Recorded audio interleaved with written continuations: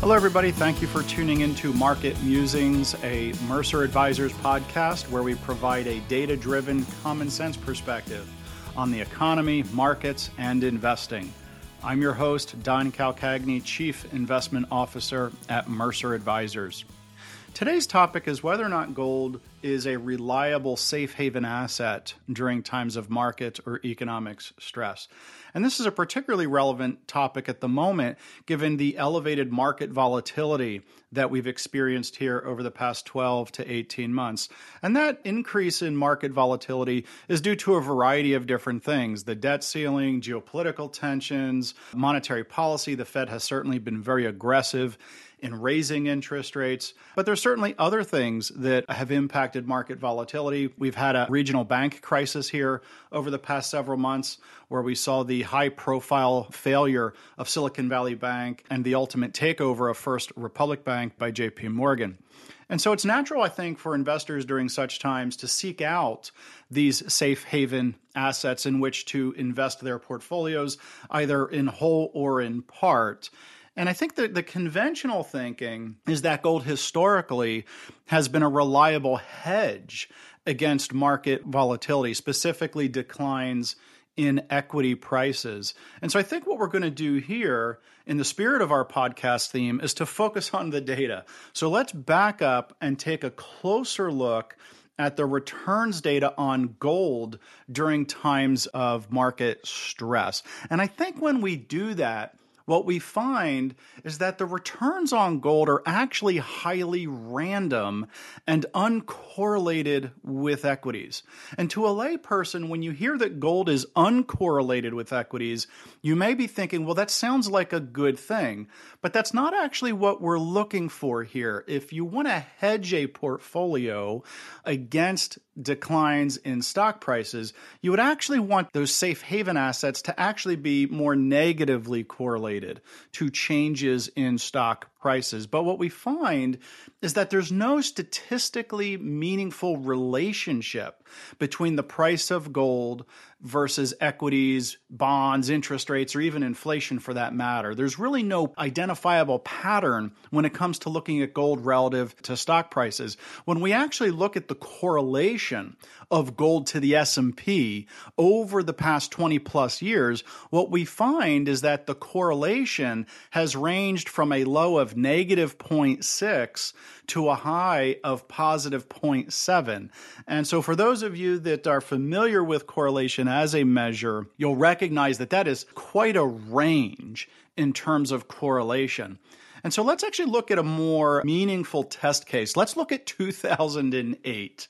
And so 2008, that was the year of the global financial crisis, when Lehman Brothers filed for bankruptcy, Bear Stearns ultimately failed and had to be taken over by JP Morgan. It's also when Merrill Lynch collapsed into the arms of Bank of America. So it was a very dramatic year in terms of U.S. financial history. So when we look at 2008, what we see is that gold was actually positive in 2008. It was up 4.3%, whereas the S&P 500 index was negative 37% for the entire year. So at first glance, you could look at that and say, wow, it looks like gold actually did its job in 2008.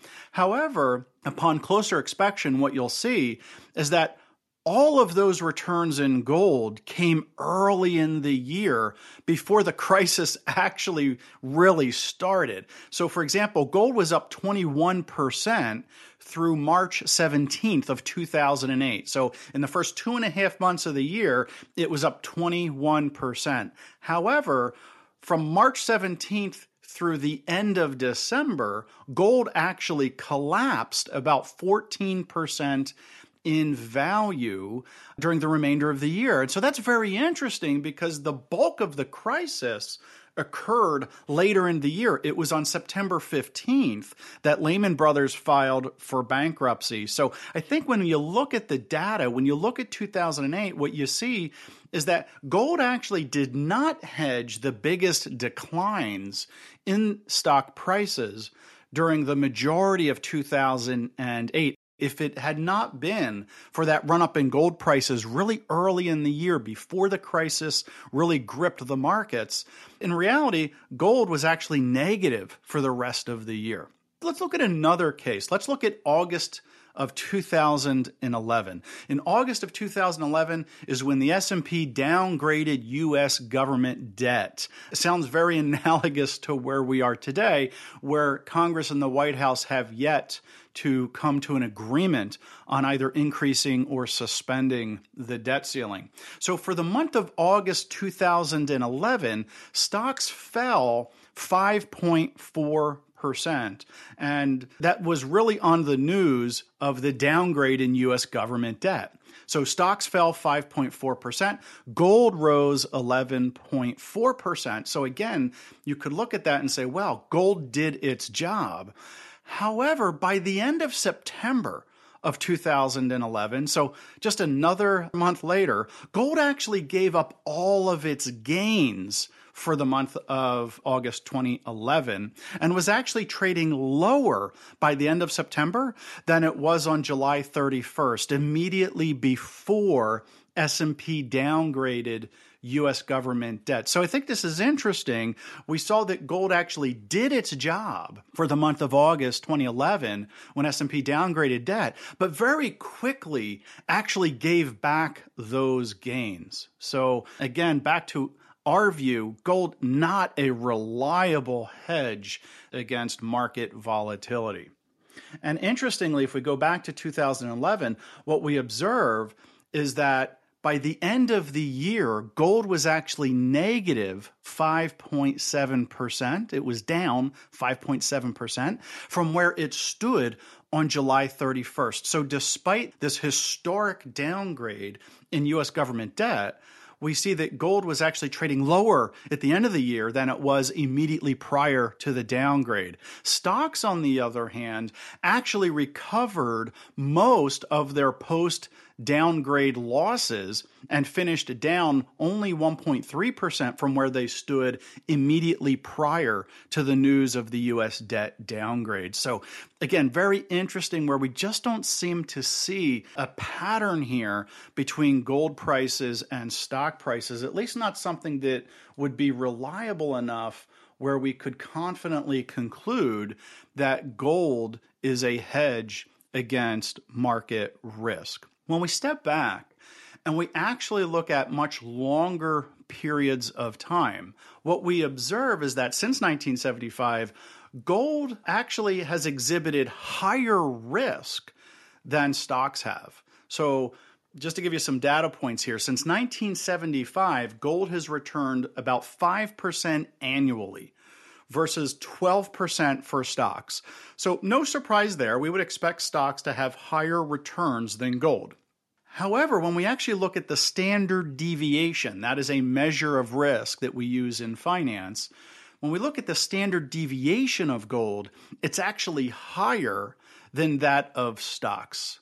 Standard deviation for gold since 1975 has been 17% annually versus about 15% for gold. So said differently, to put that in English, gold has exhibited higher risk than stocks since 1975, in addition to the fact that gold has also delivered lower returns than stocks have since 1975. So again, I'm not saying that stocks are a proxy for gold or vice versa. I just wanted to highlight that gold has delivered lower returns and higher risk since 1975 than have stocks as a whole.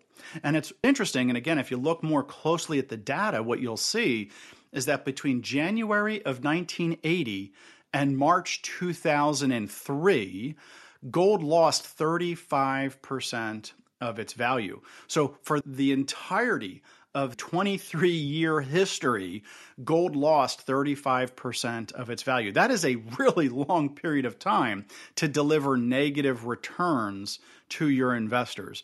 An investor buying gold on January 21st, 1980, paid $850 per ounce. That investor did not break even. Gold did not see $850 an ounce until January 3rd, 2008, a solid 28 years later before they actually broke even.